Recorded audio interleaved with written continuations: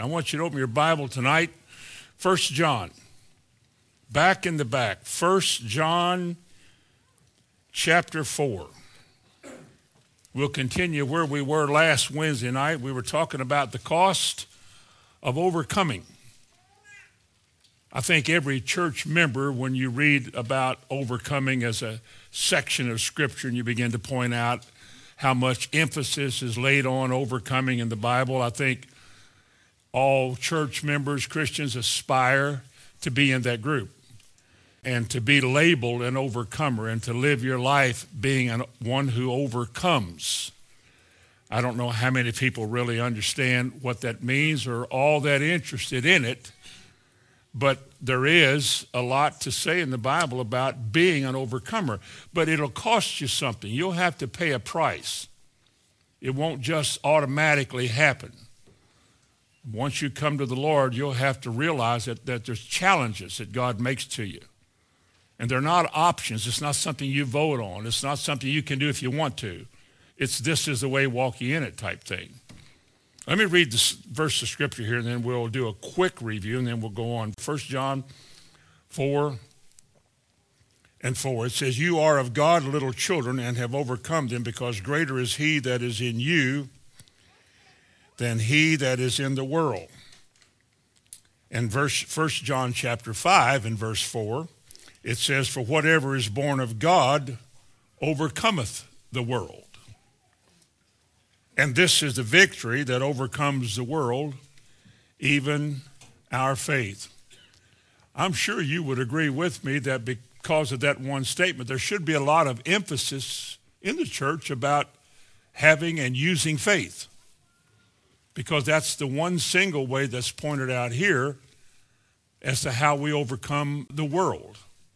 As I mentioned last week, everything that is in the world, of the world, and about the world is your biggest problem in this life. Even when you come to the Lord as a Christian and you don't know much about it, so you're not convicted by a lot of things yet, but you begin to realize that a lot of things you're attached to in this world, things you're really into, are things that you somehow sense are not what you should be into. You shouldn't be involved that much. And the more you study, the more you hear the word, the more God will define what not only is of the world, but how dangerous it is and how damaging it is to your Christian life. I think there's a lot of Christians who live far below the level that God has for them because they just haven't subscribed to God's way, or they haven't let go of the world's way. They just haven't seen the problem with all of that. And as I said last week, that life is full of trouble. You're living in a troubled world, a world that lies, the Bible says, in darkness. The prince of the power of the air is at work, constantly going about as a roaring lion, seeking whose life he can ruin, who he can bring in subjection to him, whom the devil can take captive at his will, as Paul writes. And you'll find there are roadblocks and stumbling blocks all through life. And they cause a lot of Christians to give up and quit or to compromise the Christian life. We draw back sometimes and see how difficult it is to actually overcome. We see so few people that actually do that we say, well, I don't know that. A man can only go so far and do so much, and you can't be perfect. And so you start talking like that, or you listen to people who talk like that. You start entertaining those kind of thoughts in your mind, and truly, as a man thinketh, so is he. You begin to make excuses. You begin to back off. You even pat yourself on the back because you tried real hard. Or at least you're not giving up. You're still in the race, but, I don't know how you can actually, and you start talking like that. Then you begin to listen casually to what is said. You're more interested in being a member of a church or a consistent, involved member of a church than somebody who's really feasting on the bread of life every week. It really hasn't become that big a deal. And yet, it's the bread of life that's the key to overcoming the world, because that's where your faith comes from. And so when Jesus warned us in John 16 In verse 33, he said, in the world you will have tribulation. He meant that, and you know that. I think everybody in here understands that. The things that frustrate you are not these good, wonderful things that come from God. It's this world and its message and its rudeness and its wrongness and its darkness. It's not fair. Just things that just overwhelm so many people. And all the fear and the doubt and the uncertainty that comes out of the world. All the hypocrisy and the insincerity. All the grumbling and excuse making. Now everybody's a victim in this age. All of that is a product of the world. That's called World 101. And that's how people learn to live. This is, it's just like that's the way it is, brother. And it's just the way we do it. And there's not much. And they don't overcome. That's what this message is about. Because if you want to overcome, you can't just sit there and pride yourself in having come this far and be an overcomer. It's a price you have to pay to find out how. Learn to get up and begin to fight. You can't just let things happen. You fight back because the Bible teaches that. You don't want to fight, God will let you be overcome and be ruled by your temperament and be ruled by all those strongholds in people's lives that we war against. And we just begin to live like the world does and hope somehow God sees the good part of us more than the ugly part of us, and maybe on the basis of that we'll make it. Well, that's not the way God wants us to live. Sure, we face a world that's full of trouble. Yes, we're going to suffer persecution. Yes, there is trouble. Yes, there is difficulty all through life, especially if you're a Christian, because God says deal with it. And something about us just doesn't like to deal with stuff. But we can't let it go. We got to deal with it. When the Bible says we're more than conquerors through Christ, we got to be conquering something. That's not just a song or a verse of Scripture. That's supposed to be a living reality in our lives. We are more than conquerors. Romans 8 talks about it. What do we conquer? Well, we have to find out.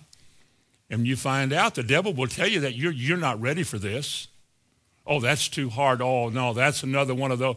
Oh, I don't know. No, that's just a little too much. No, I think they're a little extreme.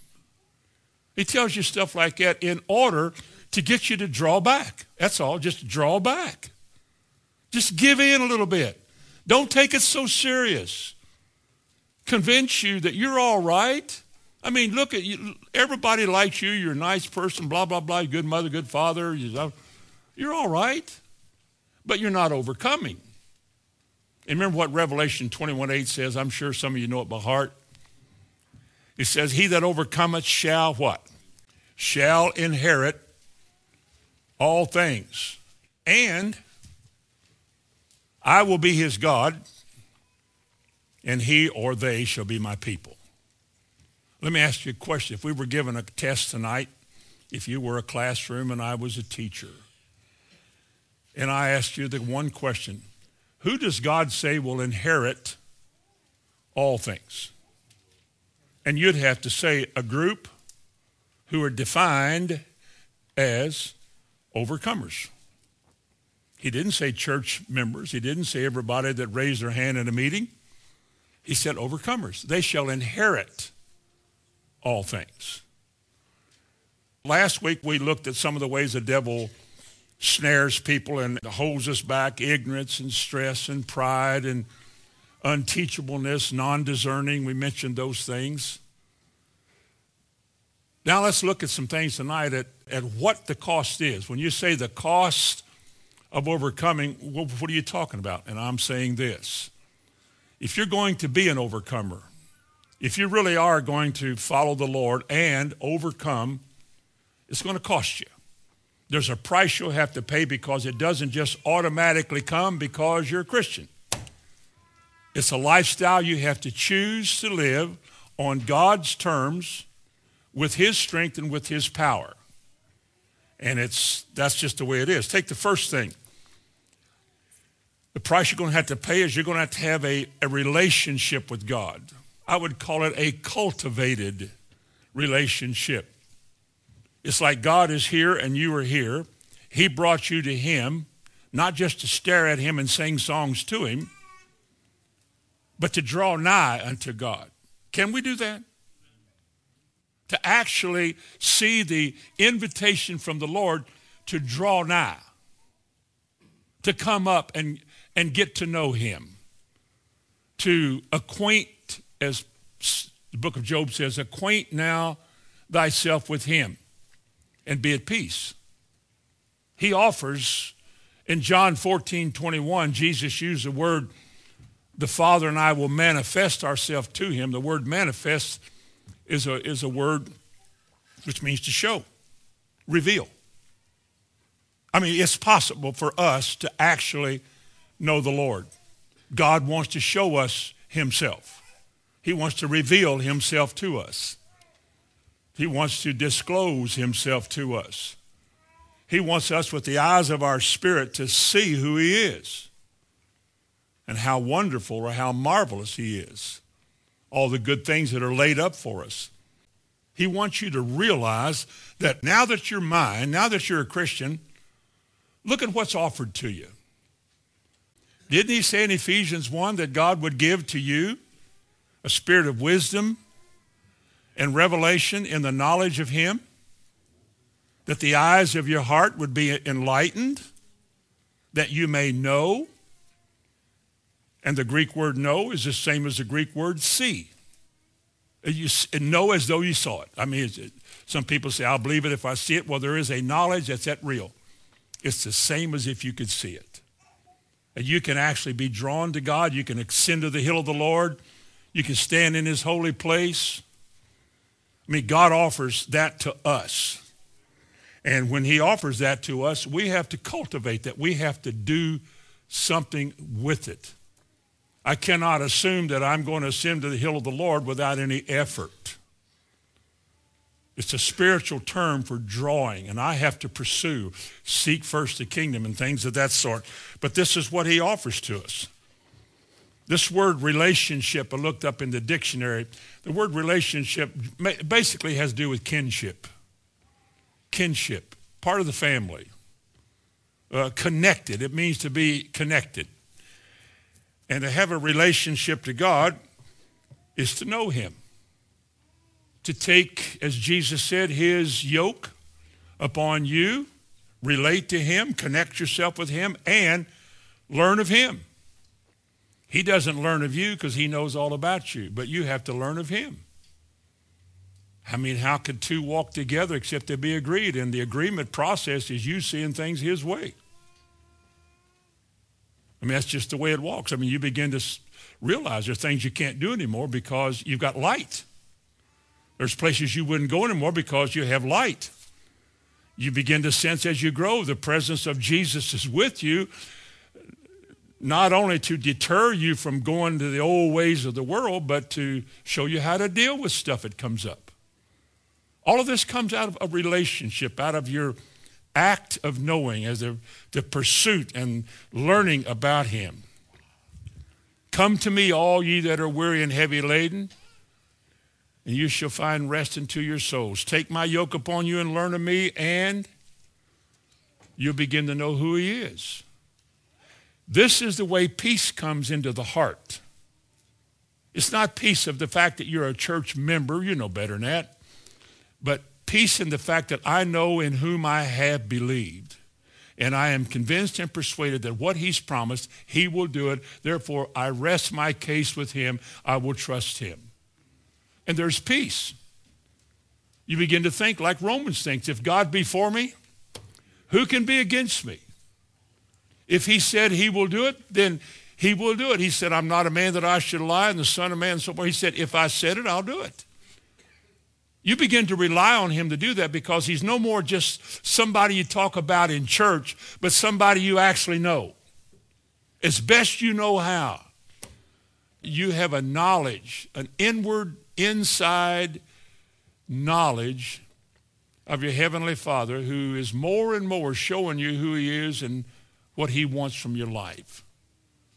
It's like the 91st Psalm, he that dwelleth in the secret place of the Most High, he shall abide under the shadow of the Almighty. That's why that rest of the 91st Psalm begins to show you all the benefits, all the realities of that price you paid. You set a lot of things aside when you come to the Lord. You begin to take time, as the song says, to be holy. Instead of doing a lot of things, you say, I need to do this. And so you begin to pay that price. Instead of going over there, you spend a little time with the Lord. Instead of doing this, you do things God wants you to do. Maybe it's witness to somebody. I don't know. But as he draws you in, you begin to hear his voice to your heart. You begin to experience growth. You're growing up in the Lord. You're maturing. You don't fly apart like you once did. You don't give up like you once did. The knowledge that God has given to you that you have proven in practice brings assurance in your heart. There's a kind of confidence that you're beginning to have. I don't know that all Christians know what I'm talking about here or have experienced this. I hope they do.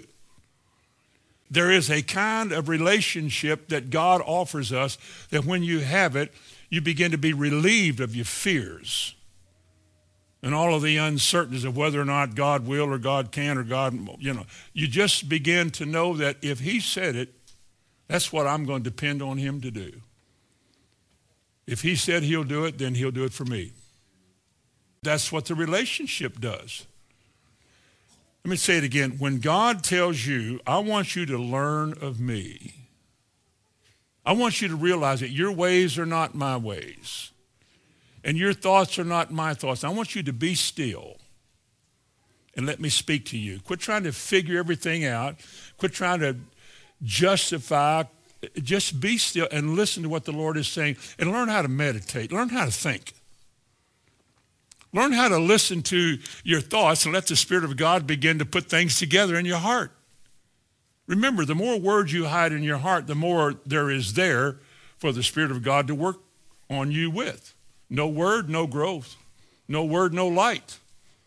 Lots of word, lots of opportunities. And you find yourself overcoming old weaknesses and old tendencies, and you find that your faith begins to rise up to meet the challenge of what if, and I don't know, and I can't, and I don't think. All of that begins to wane in the fact that, look, if God said you can do something, you can do it. Not just because the preacher said it. Your relationship is not with the preacher. Your relationship is with Jesus Christ. That's where your strength comes from. That's where your hope comes from. That's where your certainties and your faith and everything else comes from. You got to pay that price. Another price you have to pay, secondly, is you have to realize that you have to resist the devil. He's coming at you with all that he has because you're a Christian. If he can come against you really hard early on in your Christian life, the devil thinks he can just overthrow you and discourage you, dissuade you until you don't try anymore. You give up and quit. But see, God says you don't have to think like that, because there hath no temptation taken you, but such as is common to man. And God is faithful. He will not allow you to be tempted beyond that which you're able, but will with the temptation provide a way of escape. You're going to have to do the escaping. God will provide and show you the way. You can't just sit back and say, well, I don't know what I'm going to. No, sir, God will show you what to do. And he'll show you all the various ways of the devil and what he's trying to do and how he captures people. And God will tell us all early, I'm sure he does. We no longer have the freedom or the right to make excuses to why we're not doing well. We have nobody to blame for why we're not doing well. Nobody in this room's a victim. I'm not talking about the natural times in this world when you were cheated, lied to, stolen from, molested, or whatever. Now that you're a Christian, you're no longer a victim.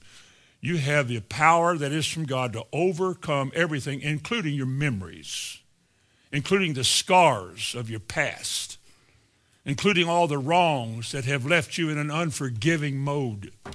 You can't forget it. I'll tell you, if I ever get a chance, you get freed from that because you overcome all that old worldly junk. The reason you do is because of light. The devil wants you to remember who wrongs you, how they wronged you, who wronged your daddy, your mother, the drunk that ran over somebody. He wants you to remember that. And when you see them, buddy, you let them know. And you be tough and don't you back down. You get right in their face. He wants you like that. And yet you come, you hear the word. You hear things like the Sermon on the Mount.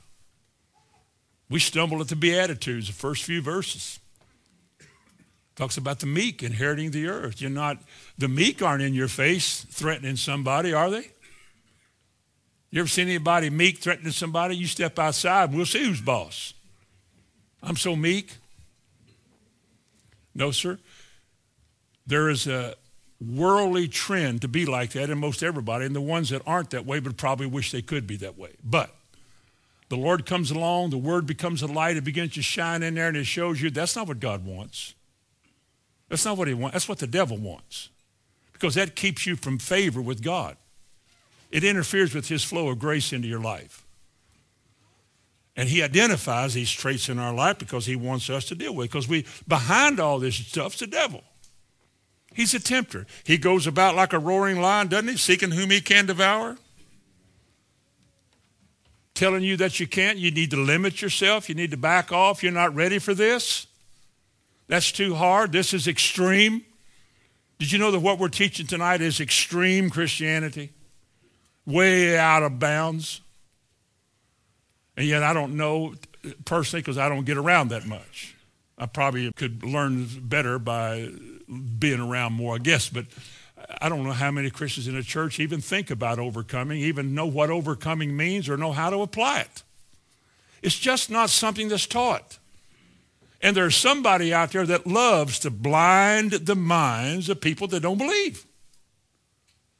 That's the tempter. Now, if you're an overcomer, the price you're going to have to pay is, at some point in your Christian walk, you're going to have to learn who your enemy is. You're going to have to learn about the devil and his ways. Spoken of many times in the scripture. That he's called the tempter.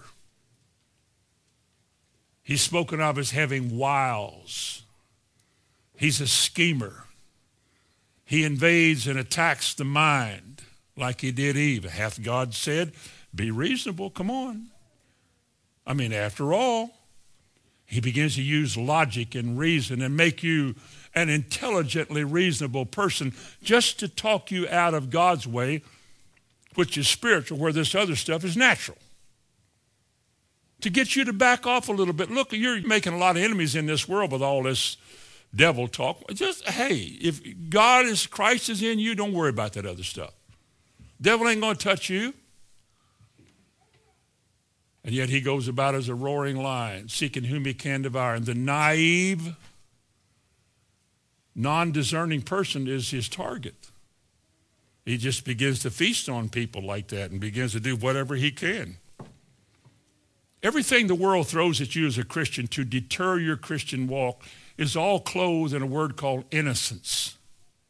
Like Halloween. Halloween is just a fun time for the kiddies, they say. Without regard to where it came from, who invented Halloween, and what are all the symbols that go along with it and all the little games. What does all of that mean? Is there anything wrong with a witch? Or is there anything wrong with demons or skulls and crossbones? Anything wrong with a haunted house? I mean, is that wrong? Reasonable, logical people in reasonable, logical settings just don't see anything wrong with it. I mean, we don't want to rock this boat. Now, if you're an overcomer, you can't play that game. You say, look, I'm not here to make enemies. I'm not here to be anybody's adversary. I'm not here to rock anybody's boat. I'm only here to learn what's right.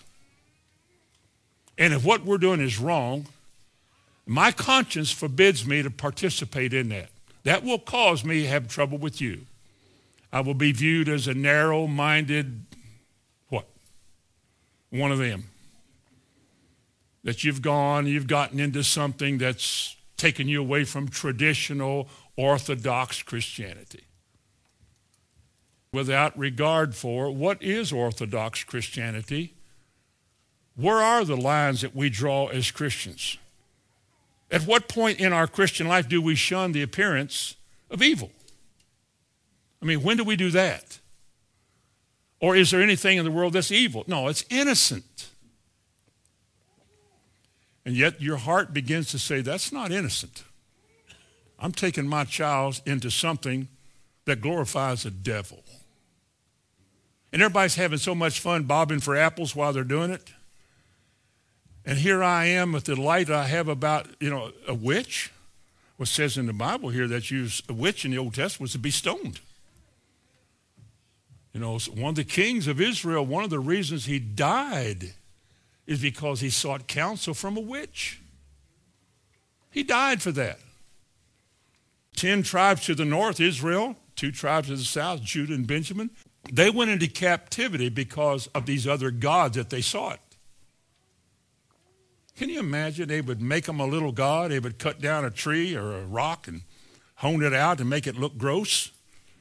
And then they'd bow to it and they'd say, well, they said it in the Exodus. These are the gods that brought you out of the land of Egypt. Oh, is it? Yeah, we just made them back here in the back, but they're the ones that brought you out. Just finishing Isaiah and halfway through Jeremiah now, over and over and over, God brings them back to the knowledge of that. You have turned from the one true God to worship sticks and rocks. And therefore I will cast you out of this land, and you shall know terror and waste. And they did, because they forsook the Lord. Now, if we're Christians and God is jealous for us, isn't he? Then his desire is to draw you to him, to proclaim to you his word, and then to tell you that now one of the reasons this ain't working for you is because there's a devil out there who wants to make confusion your problem. Well, it's all so confusing. Well, that's the devil. There's a simplicity that is in Christ, isn't there? Somebody years ago said something about me. They probably meant it as a little bit of a put down, but I took it. I really did. I took it as yeah. Somebody said, well, his messages are so simple.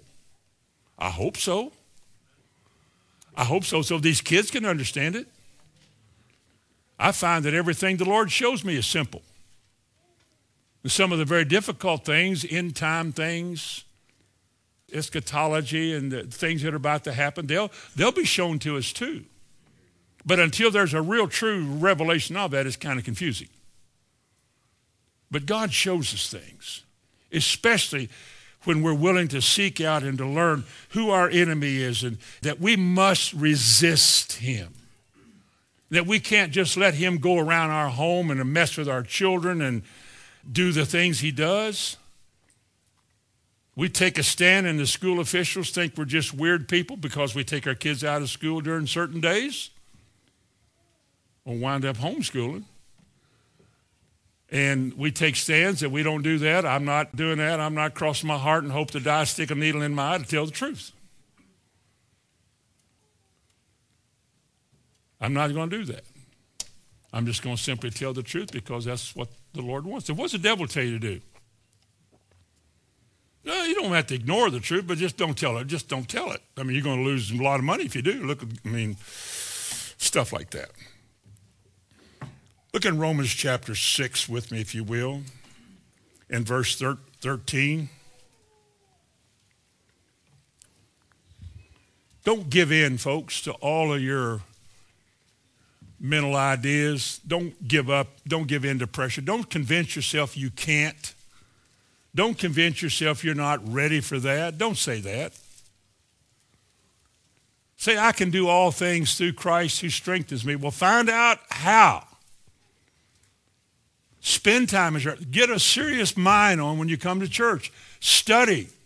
Find out. Search. Romans 6:13. Neither yield ye your members as instruments of unrighteousness unto sin, but yield yourselves unto God as those that are alive from the dead, and your members as instruments of righteousness unto God. Don't let the devil use you anymore. He's behind arguing, fighting, splits, family problems, church problems, social problems, world problems, national problems, anger, ugliness. The devil is the author of all of it. I mean, we're told to love each other. That's one of the hardest things that the church has ever tried to do because we see so many flaws in so many people. Well, guess who majors on flaws? It's the devil. And listen, folks, and we all know this. If you don't, you ought to. As a result of being worldly, you become very negative. That's why a whole lot of stuff that comes out of your mouth doesn't not only glorify the Lord, it does the people who hear you no good at all. I remember there's been a time like you. I'm sure this is true with all of us. Bonnie and I or somebody and I be in a car going somewhere and I'll think of something to say it and I checkmate myself. Is this something that's going to bless her or edify her? No. Well, why are you going to say it? I guess because I want her to know that I know something. So I just put it down and said, I'm not going to do that. She'll just have to know that I don't know anything. I'm not going to do that. The third thing tonight is you got to know your enemy as somebody who is doing his best in the church to defeat us. Now, we know that both of these will go together, but the devil can be known like God can be known because there's enough revelation in the Bible. Turn to 2 Corinthians 4. There's enough revelation in the Bible about the devil that you ought to know about him. We don't like to study this, but this is part of the price you pay. You're going to have to find out. You can't defeat somebody you don't know anything about. There's just too many people that are naive in the church.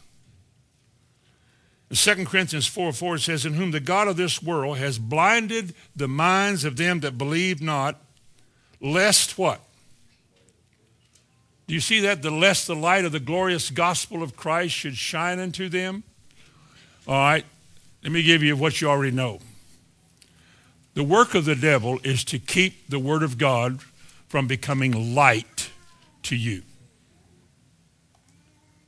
A dead letter is just exactly that. You might have heard the truth, a glorious truth that meant absolutely nothing to you. Because it went in one ear and you said, yeah, and went out the other ear. The word did not become a weapon, something you can use because you didn't retain it. It's like in Romans 1, there's those who don't like to retain God in their knowledge. They're so busy with other things, the world and its ways, for example. And oh, how the enemy loves to do that. Listen to these words. Paul said in 2 Corinthians 2, verse 11, a warning said, lest Satan should get an advantage or gain an advantage of us, for we are not ignorant of his devices. And devices and wiles, one of the Greek words for one of those words is the word method, methodia, methods, his ways, what the devil employs. Things, just keeping things stirred up. That's the devil's work. Let me tell you something. The great need for overcoming is not so much out of the walls of the church, but inside, in here. Overcoming things that's holding you back. Overcoming things that makes you think wrong about somebody or something. A negative attitude. You need to overcome that. Because behind that's your enemy. He's ruling you. He's controlling you. You're ruled by your feelings. Somebody did you wrong, as we mentioned a while ago, and you see that person on the street and these feelings erupt. That person controls you. You're controlled by whoever it is that you want to get even with. And the devil keeps that on your mind. You've got to overcome it. You know how you do that? You forgive them. Sometimes you do the hardest thing you could ever think of doing is going to that person and say, I want you to know that I've had resentment against you, but I forgive you and I'm not going to have it anymore.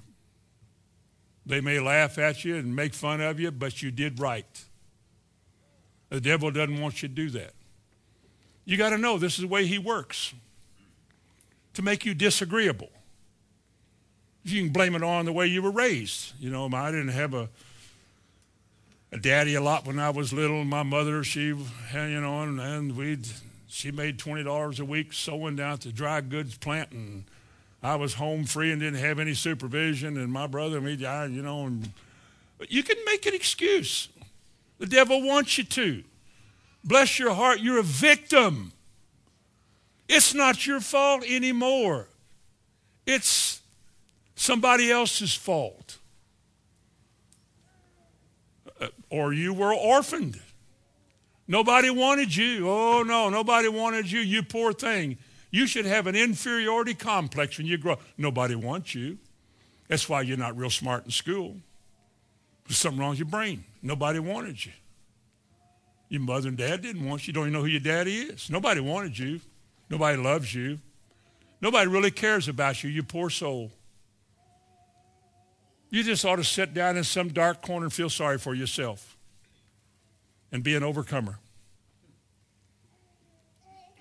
Either one, you're ignorant of what God says you ought to do, or secondly, you don't want to do it. Because you got to see through all of that. Every one of us, all of us in this room have been done wrong. Somewhere in our life, all of us have. Nobody here has had a perfect, smooth trip through life. None of us. And now that we're Christians, a whole new world has opened up to us. A whole new life. Forgiveness, for one thing. Everything we've ever done has been forgiven us. We should therefore forgive everything that's been done to us. Not be controlled anymore by resentment and ill will. I'm free. And begin to pursue the Lord and realize that all the ugly in your life, in your mother and dad's life, or your parent, whatever, was the work of the devil. He's your enemy. He's the one you fight. The young lady that called me, I've shared this before. Her boyfriend, soon-to-be husband in a month or so, shortly, maybe it's just a few weeks, called me one night weeping and crying, very sad, just heartbroken. This young man had been killed in a car wreck in the county somewhere. She was just tore up, and I can understand why. I mean, your dreams kind of fade in something like that. You really don't know what you're going to do and how will you start over. I mean, this was my dream. Couldn't have met anybody like this. God really loved me and all of that. She was crying, and she said, why would God do this? Because she didn't know. That's what she had heard all of her life. You know, God did the tornado thing. God did the hurricane thing. God killed everybody like that. I said, God didn't do it. Got real quiet. I said, the Bible says the thief, the devil goes about like a roaring lion. Remember that? What's he trying to do? To kill, steal, and destroy. That's what he does. He's the culprit. He's the one you ought to fight. God's for you. The devil's against you. And I think she did all right after that. I don't know how it all turned out, but it's just the idea that a lot of people have. The fourth thing, and this one, I could talk about this one for a long time, but you're going to have to pay the price to get faith and to keep it. Do you believe you can get it but depart from it? Well, the Bible says people depart from the faith. The Bible says in one case in Acts chapter 13, the devil was trying to turn a man away from the faith, trying to do whatever he could to keep him from hearing the truth, because the one thing the devil fears the most about us is us having faith. 1 Peter 5. Would you turn back there to 1 Peter chapter 5? Faith is essential in overcoming. Therefore, faith is essential in warfare, or faith is essential, absolutely necessary in warfare, and therefore it is essential in overcoming. You can't overcome without it. If the devil can keep you distracted when you're hearing the word, or keep you distracted by thinking about what you did today or what you're going to do tomorrow, or make the children or people around you making a lot of noise so that you can't concentrate, he uses children. That's why we have a nursery. He'll do whatever he can to keep this word from coming in and registering in your heart. 1 Peter chapter 5 and verse 8. Remember, we started out by saying the victory that overcomes the world is what? Even our faith.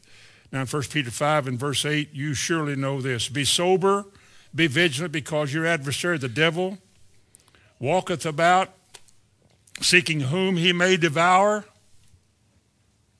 Whom resist, how? There are some people the devil cannot devour or drink down. There are Christians in the church the devil cannot defeat. He can attack, he can throw things at them, he can do a lot of stuff at them, but he cannot defeat them. You know why? Because they recognize who he is, what he's doing, and they resist him and they overcome. That's what we should be doing ourselves, all of us. The next verse, verse 9, whom resist steadfast in the faith. Knowing that the same kind of stuff you're dealing with is being dealt with by your brothers in the world, all over the world. You're not a lone ranger. You're not one of those people, nobody understands me. Of course not. The devil wants you to think like that. He does. He wants you to think that, bless your heart, you're just, oh, poor thing. But your faith comes by hearing, and hearing by the word. And the excitement that comes when that first time or that ongoing time when you're just so convinced that God will do something. And then there comes a test of your faith. There's always a test. And you lay it out there. You lay your faith out there and it's not working.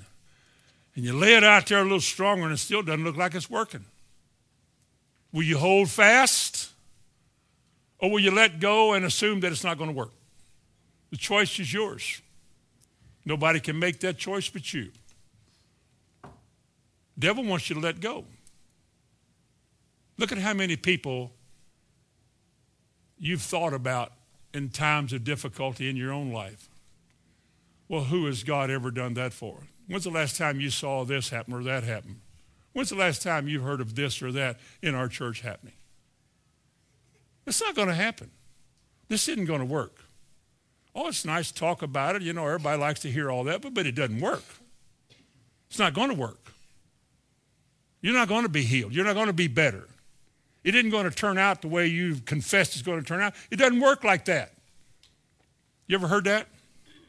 A lot of time, you're basing your faith not on what God said in his word, but people you know. Well, see, it didn't work for him, didn't work for her. Remember that family? Didn't remember all that? And they claimed all, yeah, well, look what happened to them. Are you telling me that they had faith in God as God requires it and then God wouldn't do it? That'd make God a liar.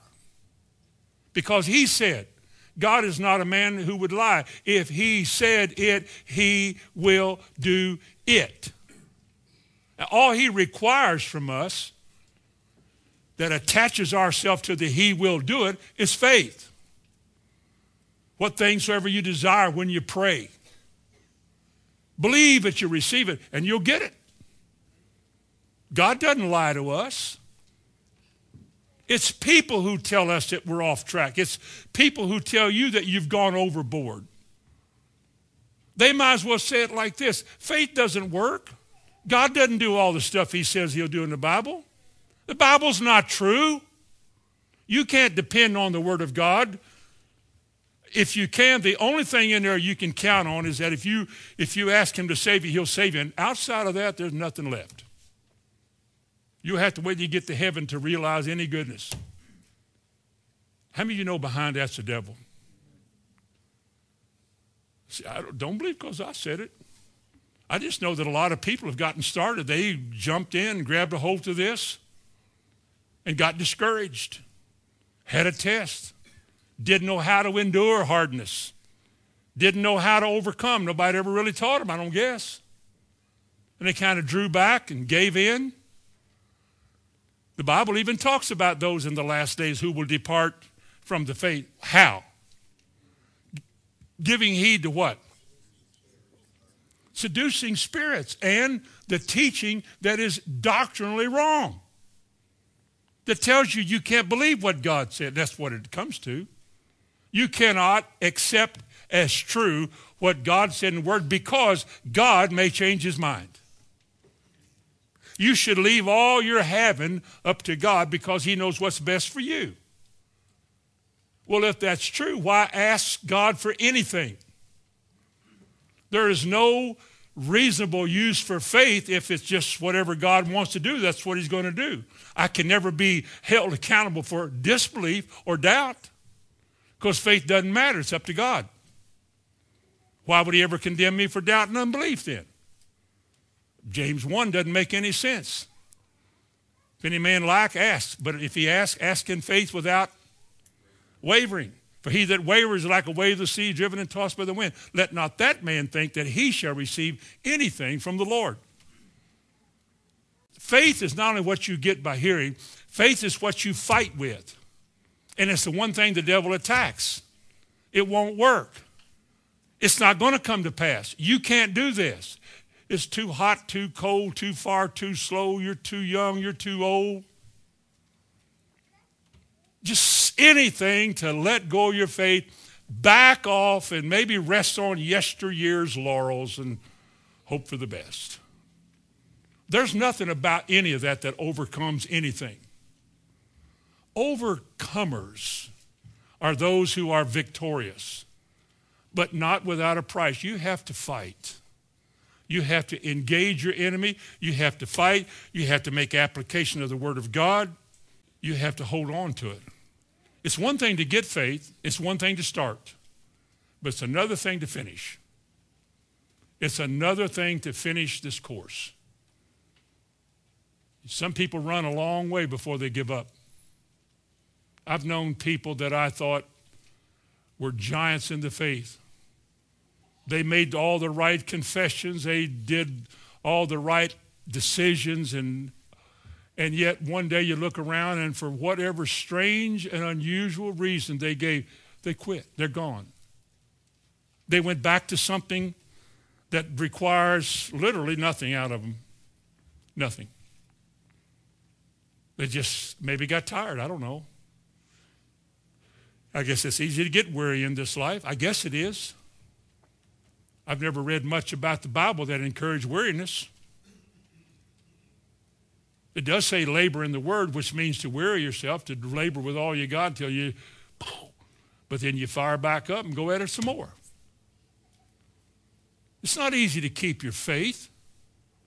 It's not easy just to hold your ground when things seem to be falling apart.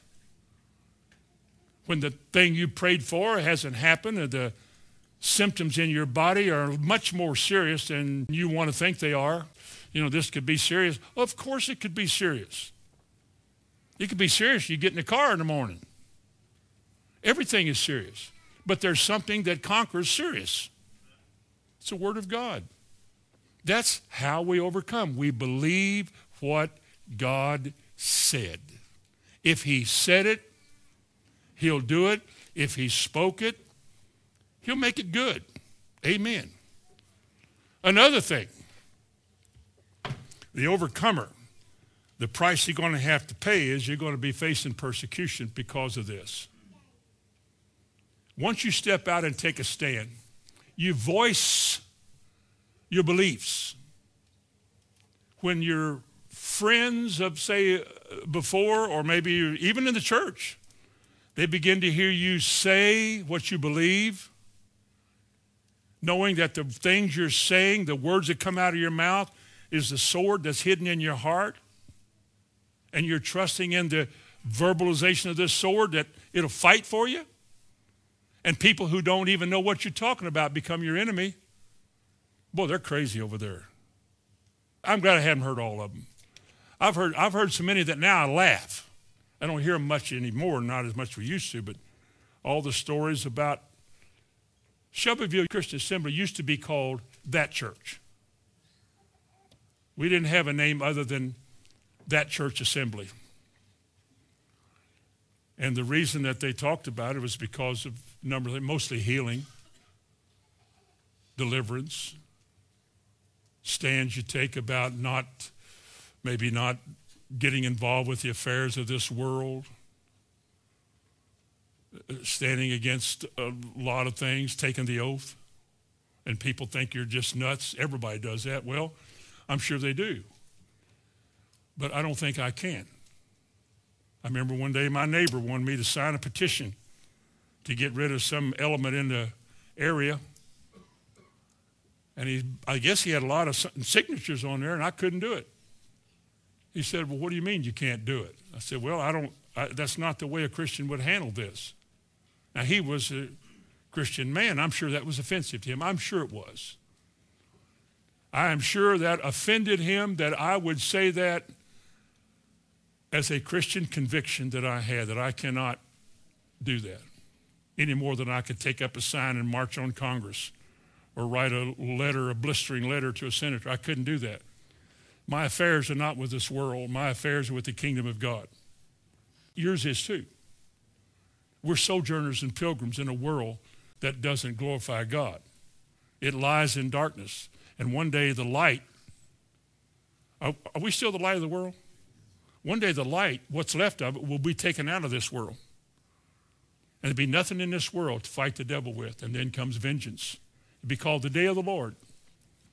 And God will come with a vengeance. Heavens, the earth, tumultuous times in this world. People praying for rocks to fall on them. Terrible times of judgment. I don't think I'm going to be here then. I think I'm going to catch the first load north and I'm going to get out of here. I do believe that. But we're living in a time. We're living in a time that is difficult and a time because of your stand, because of what you believe, you're persecuted for it. Sometimes you catch people staring at you.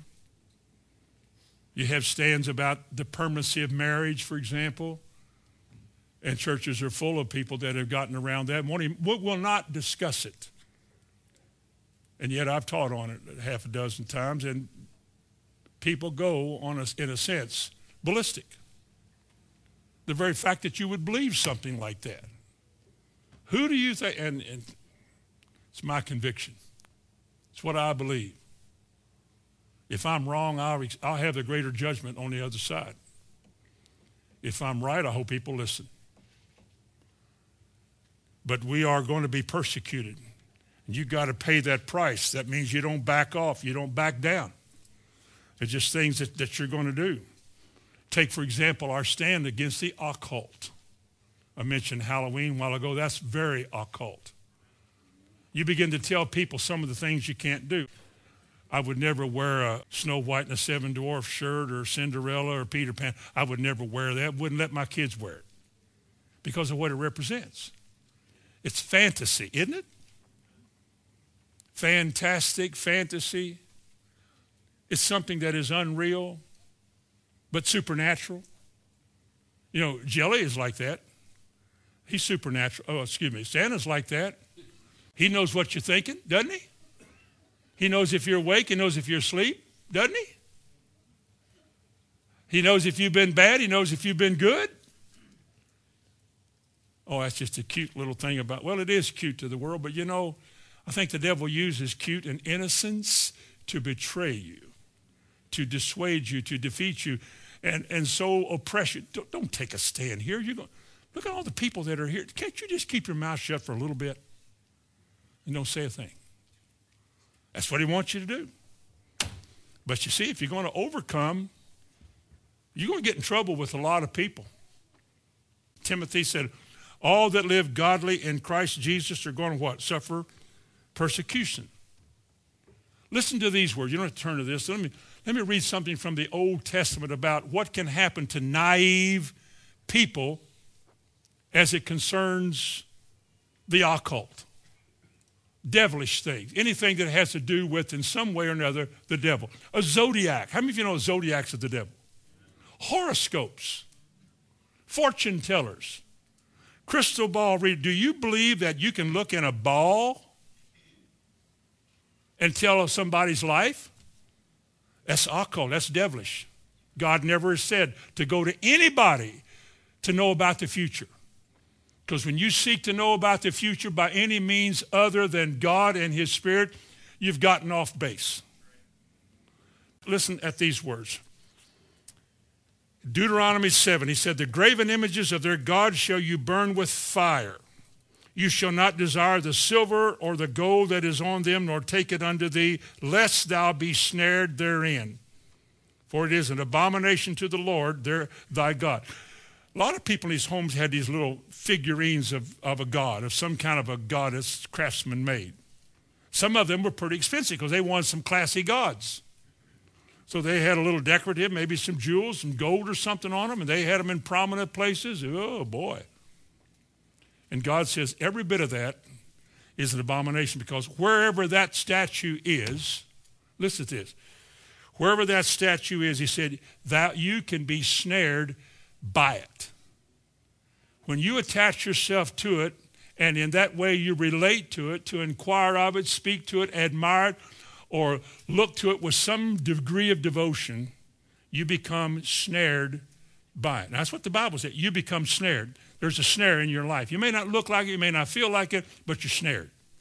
He goes on to say, Deuteronomy 7:26, he said, neither shalt thou bring an abomination into thine house, lest thou be a cursed thing like it.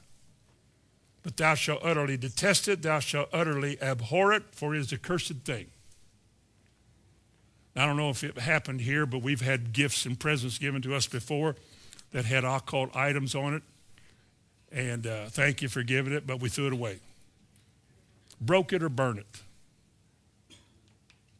Parents buy games, they buy, what's that one popular game where you try to ask it a lot of questions? Ouija board. You can't even spell it, but a lot of people have one. Ouija boards. Do you think that's demonic? Boy, too many stories take too long to tell over the years and being in places and hearing stories about that. It is very demonic. A girl that Bonnie and I knew named Cindy had one in her closet. She called one day and said she couldn't sleep at night. She was terrified by something in her closet. This is when we began teaching on this back in the early 70s. That was last century.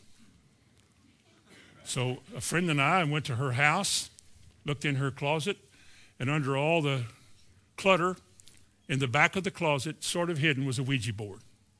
Took it out, cursed it, renounced it, and the spirit behind it, burnt the thing up, and she never had another problem.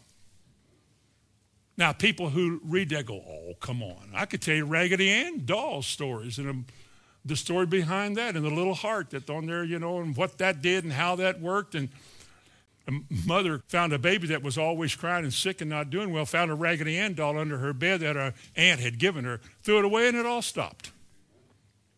And even when people hear that, they go, oh, come on. You mean we have to go into combat with a doll? A guy once said, all this noise in the house, and they're fighting this Raggedy Ann doll. Man, we were knocking each other around. It's not funny.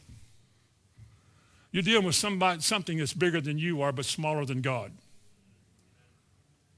And an overcomer has to realize that behind all this stuff, from all the occult stuff, behind all of that